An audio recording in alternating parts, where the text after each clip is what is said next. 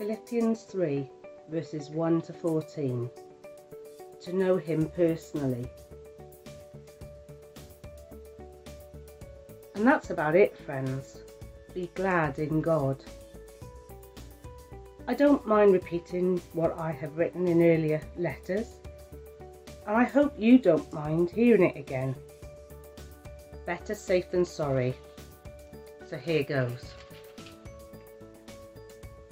Steer clear of the barking dogs, those religious busybodies, all bark and no bite.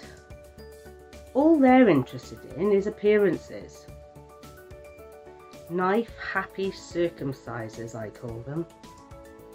The real believers are the ones the Spirit of God leads to work away at this ministry, filling the air with Christ's praise as we do it. We couldn't carry this off by our own efforts, and we know it. Even though we can list what many might think are impressive credentials, I mean, you know my pedigree, a legitimate birth, circumcised on the 8th day, an Israelite from the elite tribe of Benjamin, a strict and devout adherent to God's law, a fiery defender of the purity of my religion, even to the point of persecuting Christians, a meticulous observer of everything set down in God's law book. The very credentials these people are waving around as something special, I'm tearing up and throwing out with the trash, along with everything else I used to take credit for. And why? Because of Christ. Yes, all the things I once thought were so important are gone from my life, compared to the high privilege of knowing Christ Jesus as my Master first hand. Everything I once thought I had going for me is insignificant. Dog dung. I've dumped it all in the trash so that I could embrace Christ and be embraced by him. I didn't want some petty, inferior brand of righteousness that comes from keeping a list of rules, when I could get the robust kind that comes from trusting Christ, God's righteousness. I gave up all that inferior stuff so I could know Christ personally, experience his resurrection power, be a partner in his suffering, and go all the way with him to death itself. If there was any way to get in on the resurrection from the dead, I wanted to do it.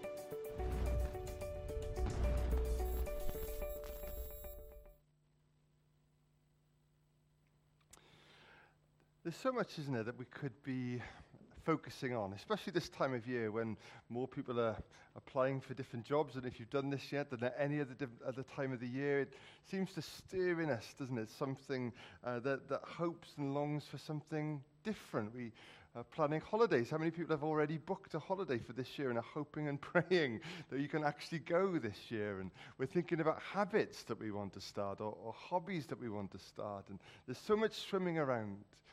And time again in the scriptures, there comes this phrase, one thing. One thing. One thing I know, one thing I ask, one thing I seek. And we're starting a series this morning that will run right through January and a little bit into February as well, looking at those essentials. What are the things that we're called to focus on? What are those things which are really important and foundational? And there's one in this passage today that Linda kindly read to us from the Message translation. I just want to give you the last part of that again from the NIV.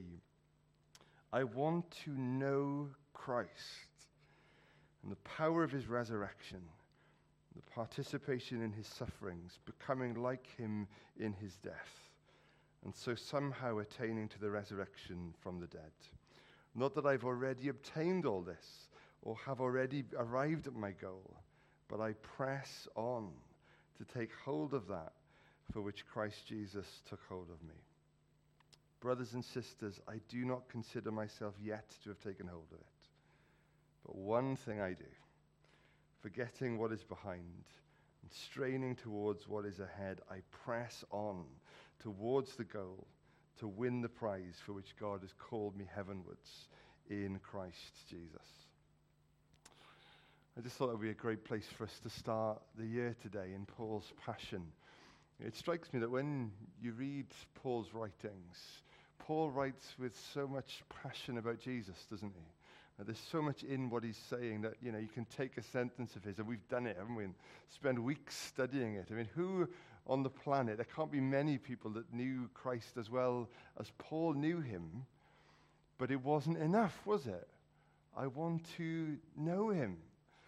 And that know that he uses there in the Greek is to know personally, is to know on an intimate level. I want to know him as close as I can this side of meeting him in eternity.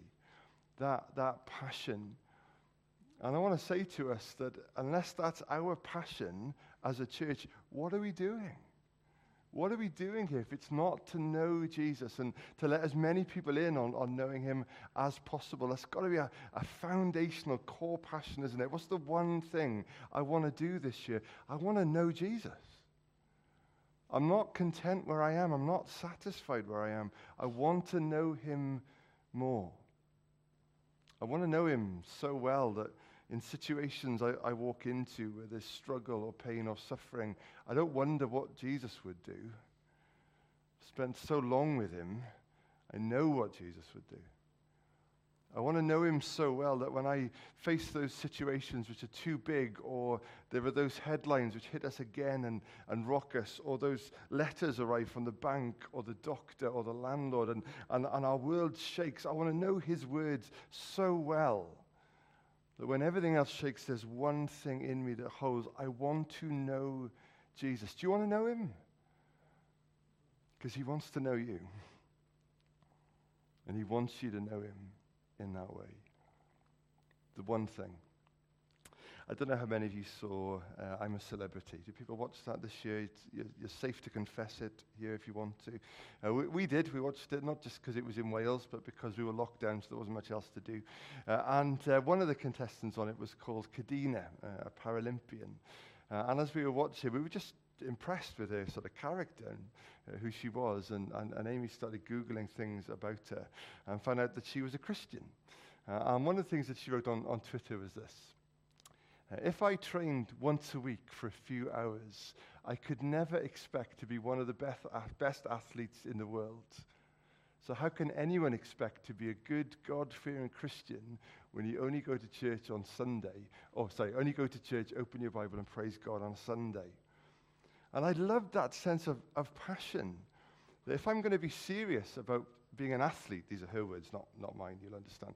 If I'm serious about that, I can't train for a few hours once a week and hope to compete at that level. And if I'm serious about following Jesus, I can't wait till I feel like it. I can't wait till I'm prompted or reminded or inspired. I have to get serious about it. What if we approached the race of faith like athletes approached the Olympics, or in her case, the Paralympics? It's a big question, isn't it? And Paul borrows this language of the Olympics time and time again and of athletes in his writing. And this is one of the places where he does that, to say we've got to persevere. We've got to press in. We've got to know him. I don't consider myself to have yet taken hold of it, but one thing I do. Something interesting that happens in this passage. Paul talks about the one thing that he does. It's two words in the Greek, one thing, but in this instance, it's just one word. One is literally the number one. It can also be translated as first. So Paul is talking about first things, number one things in his life. But then he actually goes on to mention two things. And I know ministers can be guilty of this. Preachers are often saying things like finally and then going on for another 20 minutes. We've all done it, don't look at me. But Paul here mentions two things, not one thing. One thing I do, forgetting what is behind and straining towards what is ahead. So is it two things or is it one thing? I've been thinking about that this week. And I think it's one thing. It's really hard to strain towards what lies ahead if we're still carrying burdens and baggages that we should have laid behind. It's also really hard to forget what lies behind if we've got nowhere to go. You know, you could be freed, couldn't you, from something and just find yourself in a new place of meaninglessness and lostness. If we're not straining towards what lies ahead, then of course we're thinking about what lies behind. It's a little bit like when you start to drive a car, isn't it? And you have those lessons and they teach you weird stuff about which foot to press because that'll engage the clutch, and then you have to move gear all while keeping your hand on the steering wheel and going in a straight line. It sounds like so much. And then eventually you just think, I need to change gear. It's one thing, but it's actually a few things at the same time. Paul talks about pressing on, and that really is what this whole passage is about. So I want to land just on three things this morning. On the importance of letting go, of laying hold, and then of leaning into. So we're going to zoom into one verse, and then quite unusually, I guess, we're going to zoom out and see the context of it to finish with. So letting go, forgetting what is behind. I don't know if you've ever seen either live or on TV a rocket launch. We saw many failed attempts, didn't we, last year, as certain people tried to get rockets up into space for the new space tourism industry that we're told is just around the corner for the very wealthy or the very famous. But I love to watch them. They're exciting things. And there's these moments, aren't there, where the rocket that has launched these people up into space starts to break away. There's actually three different parts to a rocket ship. There's the payload, which contains the passengers, the astronauts. That's actually the smallest part of the rocket. The lowest bit that gets them off the ground, that leaves quite soon after. And once they've had enough propulsion to leave the Earth's gravitational pull, the Earth's atmosphere, there's another part that just falls away. And that must be an incredibly scary moment, you know, when your fuel, your power suddenly just drops back and floats around the Earth. I guess there's loads of these things now, just navigating their way around the planet. But there's no turning back after this point. It's gone. And that's what Paul is talking about. Those things that I thought made me strong, made me safe, made me secure. Even for Paul, those things that I thought made me spiritually strong, made me spiritual. I just don't need them anymore.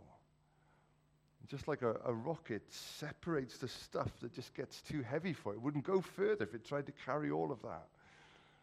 So in our lives spiritually, if you want to go deep into God, if you want to go far into the kingdom, there are things that you need to jettison. Things that you just need to separate yourself from. And I know that's not easy. Sometimes it takes time. Sometimes it takes others. Sometimes it takes prayer. Sometimes it takes effort. Sometimes it just takes focus. But for all of us today, as we read Paul's words about his experience, the challenge is for us, what do we need to jettison? What is it that's weighing us down? Holding us back? Paul says, forgetting what is behind. I wish we had the ability to forget, don't you? I wish there was some sort of magic marker that we could go through our memory banks and think that wasn't a pleasant conversation. We'll just scrub that out. That wasn't my best day. We'll get rid of that. Or even more intrusive, that was an awful attitude. I wish I didn't have those thoughts about people, about situations, about myself. I wish we could forget. But we can't. The word that Paul uses here in the Greek, to forget, is deeply woven with the Hebrew understanding of forgetfulness. It actually means to overlook something or to neglect something. So often when you read in the Old Testament, when people are crying out to God, saying, God, you've forgotten me, they don't literally mean that God has forgotten them, but they're talking about the pain of feeling overlooked or neglected. And Paul says that's what I'm trying to do in my life as I strain towards knowing Jesus, being like Jesus, all that lies in front of me in Jesus. I try to overlook, to neglect all that lies behind. It's not perhaps that sort of way of talking ourselves into thinking something didn't happen, because it did. But it's about not giving it that place in our lives. The truth is, the things that are sharpest in our minds are the things that we go over and over. That's why you guys are so busy revising at the moment. You read it often, you tell yourself it often enough, it gets stuck in there. And Paul says, I'm trying to neglect it. I'm trying to let it go. I'm trying to forget what lies behind. I don't know if there's any fans here today of Mikhail Bobochov, I think his name is. That's how I've chosen to pronounce it. Anyway, he's a Russian sculptor. Any fans of Mikhail in? No, I didn't think so somehow. He's hard at work at the moment sculpting his New Year sculpture. He does one every year. This year, apparently, I think is the year of the rat or the mouse, is it? Don't know. And so he's busy making his sculpture there. Anybody know what his sculptures are made out of? If I tell you that he's a farmer, you might be able to guess what it's made out of. He likes to recycle animal waste, we'll call it, in a very specific way. And then when the spring comes, it melts down and is naturally refertilizing the land. And he's made a whole bunch of these. Famously, he made one of the Year of the Lion last year and wanted to donate it. And rather unsurprisingly, it was turned down by the Chinese consul. Didn't want it, strangely enough. And I love what Paul writes here as he looks back at his life to meeting Jesus. And he writes passionately about reasons why in the human nature, in the flesh, he could justifiably be proud of his past. He's the right pedigree. He's even born on the right day of the week. When you look at the rest of his life, and you looked up the word religious in a dictionary, you'd have a picture of Paul. Kept it all, faultlessly, flawlessly. Couldn't knock him on his passion level either. As soon as this new sect, the heretical guys saying Jesus was God, arrives, he goes after them. Gets permission to round them up, arrest them and kill them. There's nobody less passionate than Paul. But when he meets Jesus himself, realizes who he is and what he's done for him, he says, the life I was crafting and sculpting and making for myself, he says, as I look at that now, compared to knowing Jesus, I consider it garbage. We'll use the word garbage. Paul doesn't. Paul uses the word that those sculptures are made out of. Literally in the Greek, that's what he calls it. It's a pile of dung. All of that compared with just this, knowing Jesus. Worthless, fruitless, pointless, waste, compared to knowing Jesus. And for that, Paul says, I want to forget it all. I want to leave it all behind. I want to shed it all. And the truth is that you and I can't shed it, can we? We can't just erase it. It's there. It happened. Whatever that is for you, whatever that looks like in your life. but knowing Jesus and all that he's done for us on the cross, all of it can be forgiven. And we don't have the ability to forget, but there is one who can. God says throughout the scriptures, I will remember your sins no more. I'll throw them into the heart of the sea. We need to learn to let go.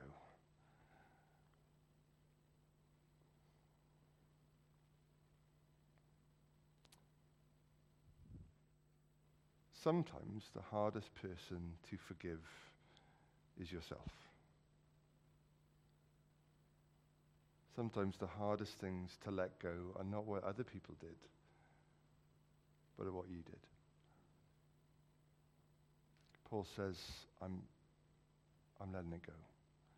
I'm leaving it now. As we start this new year together, what's the one thing? What's the first thing? Let it go. Let it go. And we don't just let go. Then there's a need to strain towards what lies ahead. Paul's words here from the Greek talk about laying hold of something, literally stretching out as far as you can to grasp something. We let go in order to grasp. I was reading in the news this week about the Queen. God bless your mum. She was offered an award this week. I don't know if you saw this story. Any subscribers here to the Oldie magazine? If you really want to impress people this time of year, buy them a subscription to the Oldie magazine. Apparently, every year, there are Oldie awards. And they wanted to give the Queen an Oldie award. I mean, she is, 95, and still working, still going. And so they wanted to give her this award. But her personal press secretary wrote back and said, thank you for nominating me. But really, you're only as old as you feel. And so I don't feel I can accept the award. Hopefully you can get a more worthy recipient. She looked at it and said, old?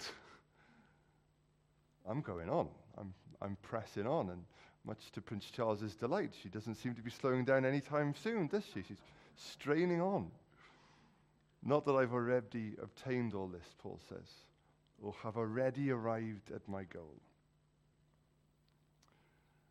Over the years, I think one of the lessons I've learned time and time again is if you want to kill your progress, just think you've arrived. You see it time and time again, don't you, in ourselves and in others, people who think they know it all, that they're there. And that's the very thing that creates the kind of blind spots that leads to error and failure and stumbling. Paul says, I want to avoid that trap. I have not already obtained all this. I'm not there yet, but I press on to take hold of that for which Christ Jesus took hold of me. And Paul says, I want to make the most of all that Jesus has done for us. I wonder sometimes in the Christian life if we kind of go almost halfway with Jesus. We meet him at the cross, and we get the past sort of dealt with and sorted. But are we pressing on? Are we straining towards what is ahead? Are we seeking to make the most of the grace that's been given to us, of the Spirit that's been given to us, of the future that we have, the hours that are left on this planet? Are we straining towards what lies ahead? I press on. And that might be something for us to lay hold of today, just those three words. I press on. I'm not perfect, but I press on. The true mark of a Christian disciple is not perfection. Read it. It's not. But it is progress. I press on. I'm not the person yet that I want to be, but I press on. I'm not living in that relationship with Jesus fully that I want to yet, but I press on. Maybe for us, some of us here today in school, I'm not yet representing Jesus in the way that I want to with my friends, but I'm pressing on. Maybe for some of us in our families or our marriages, there are times when we're very un-Christ-like, but we're pressing on. Some of us, as we look back over this past year, there may be seasons where we've been quite prayerless, quite faithless, but we're pressing on. And time again, there will be a need to come back to the cross, won't there? And to let go again and to press on. And whatever it is that the Lord has put in front of you to lay hold of, it'll take pressing on. It'll take work, straining towards. I don't know if any of you got a nice new pair of these for Christmas. Anybody got some nice new slippers? Yeah, they look lovely, don't they? And it's easy at times, isn't it, in the Christian life, to put on a pair of slippers, and this isn't just for people at home that are watching with their feet up, but it's for all of us. It's easy, isn't it, for following Jesus to become a leisurely Sunday morning stroll. Paul talks about straining, reaching, pressing. And yet I recognize in my own life there are these cycles of settling, of being quite content, quite comfortable where I am. It's a little bit like the time in the Old Testament, isn't it, when God sends Moses into Egypt. Something we're going to be studying in our evenings from next Sunday onwards. And God sends Moses in with a very simple message for Pharaoh: let my people go. And there is this intense battle. There are these plagues. There's the will of Pharaoh and the will of God bashing up against each other. And then eventually the will of Pharaoh breaks and the people are set free. And they spend the next 40 years of freedom meandering around the sand of the desert. They knew what they'd been freed from, but they weren't yet clear what they'd been freed for. And I wonder sometimes if we spend so long thinking about what we've been saved from, hardly any time at all thinking about what we've been saved for. There is so much to discover of Jesus, of his Spirit, of his will, of his mission. Don't settle. Don't do it. It's the death of our growth, the death of our progress. When we think we're there, we're not. It's in front of us, but it'll take us straining towards to reach it. One of the bizarre things that happened this year, I don't know if it happened to you, is that a whole bunch of people got a letter in the post explaining that their energy company had gone into liquidation. Did this happen to anybody? And suddenly now a new energy supplier was going to be supplying your electricity. It's a bizarre thing to happen, isn't it? But it seems to be happening quite a lot to quite a number of companies at the moment. And as well as Paul's passion here, we also see a new power at work, a resurrection power. See, maybe some of us today are thinking, strain towards. I'm not sure I could make much more effort.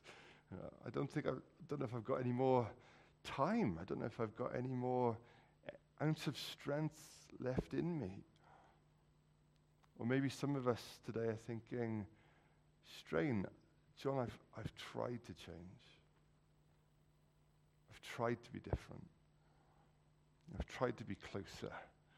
I've tried to be stronger. And yet I'm here again. What Paul is not telling us to do is to put your best effort in, your best foot forward. He's talking about a new energy supplier, a new power that's at work. I want to know Christ. Yes, to know the power of his resurrection, participation in his suffering, becoming like him in his death, and so somehow attaining to the resurrection from the dead. Paul doesn't duck from this.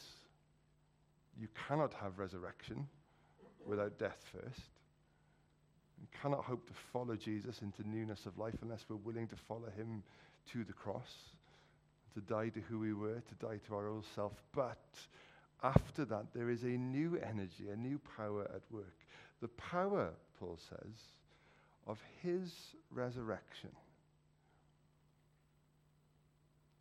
He's talking about you. If you're following Jesus, then these words are for you.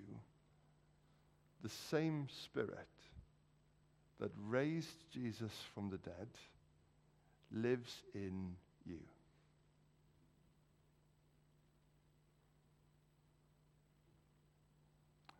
I'm just going to say that again because it didn't seem to land anywhere.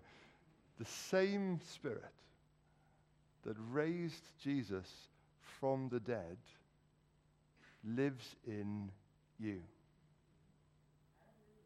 Yeah, landed, good.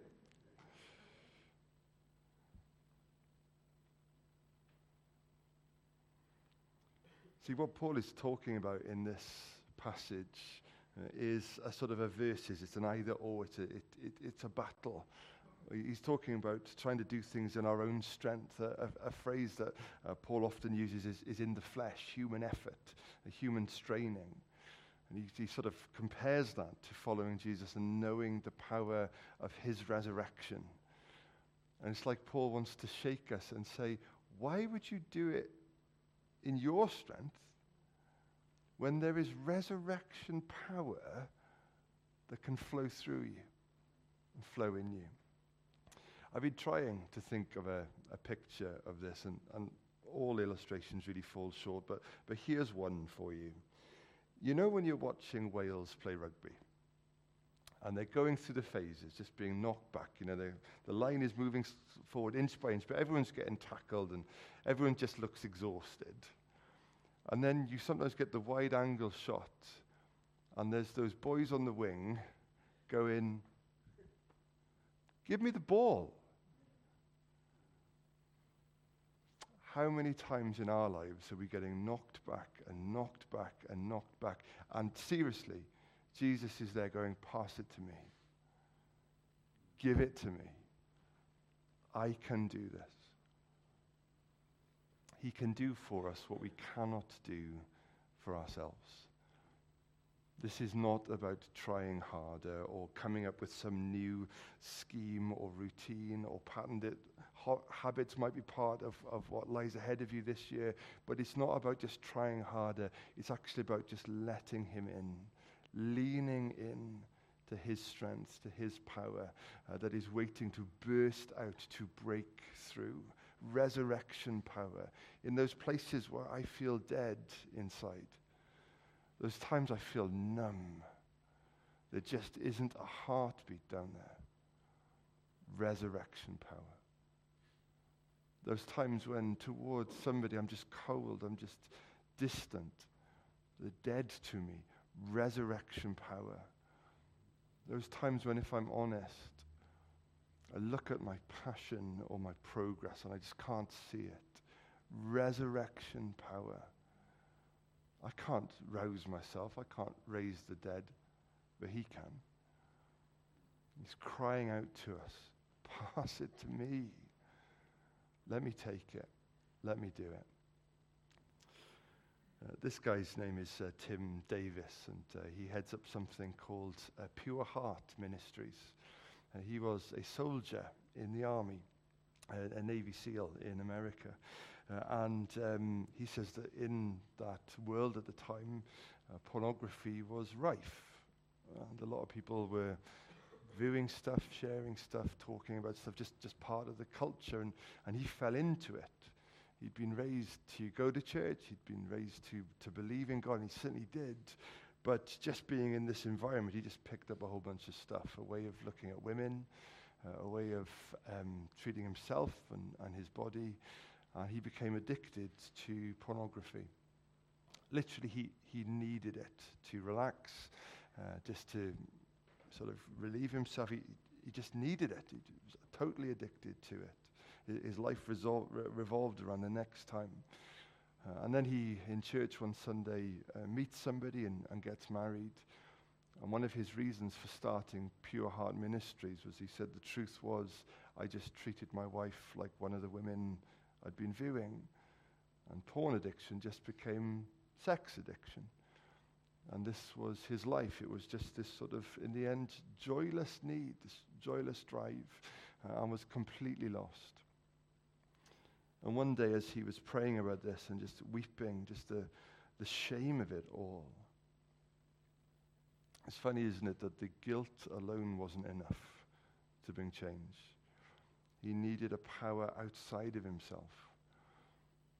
And he just said to God, I am tired of trying. Got no strength left in me to change. And this little phrase landed in his heart, then why don't you give it to me and let me do it? And he found in Jesus a strength to break chains that had been with him since a teenager. For years of his life started to fall off. And yes, he had to participate in that. He had to collaborate with the Holy Spirit. It took talking to others, but he found a way to freedom. And now he helps people all over the world find that path to freedom, Pure Heart Ministries.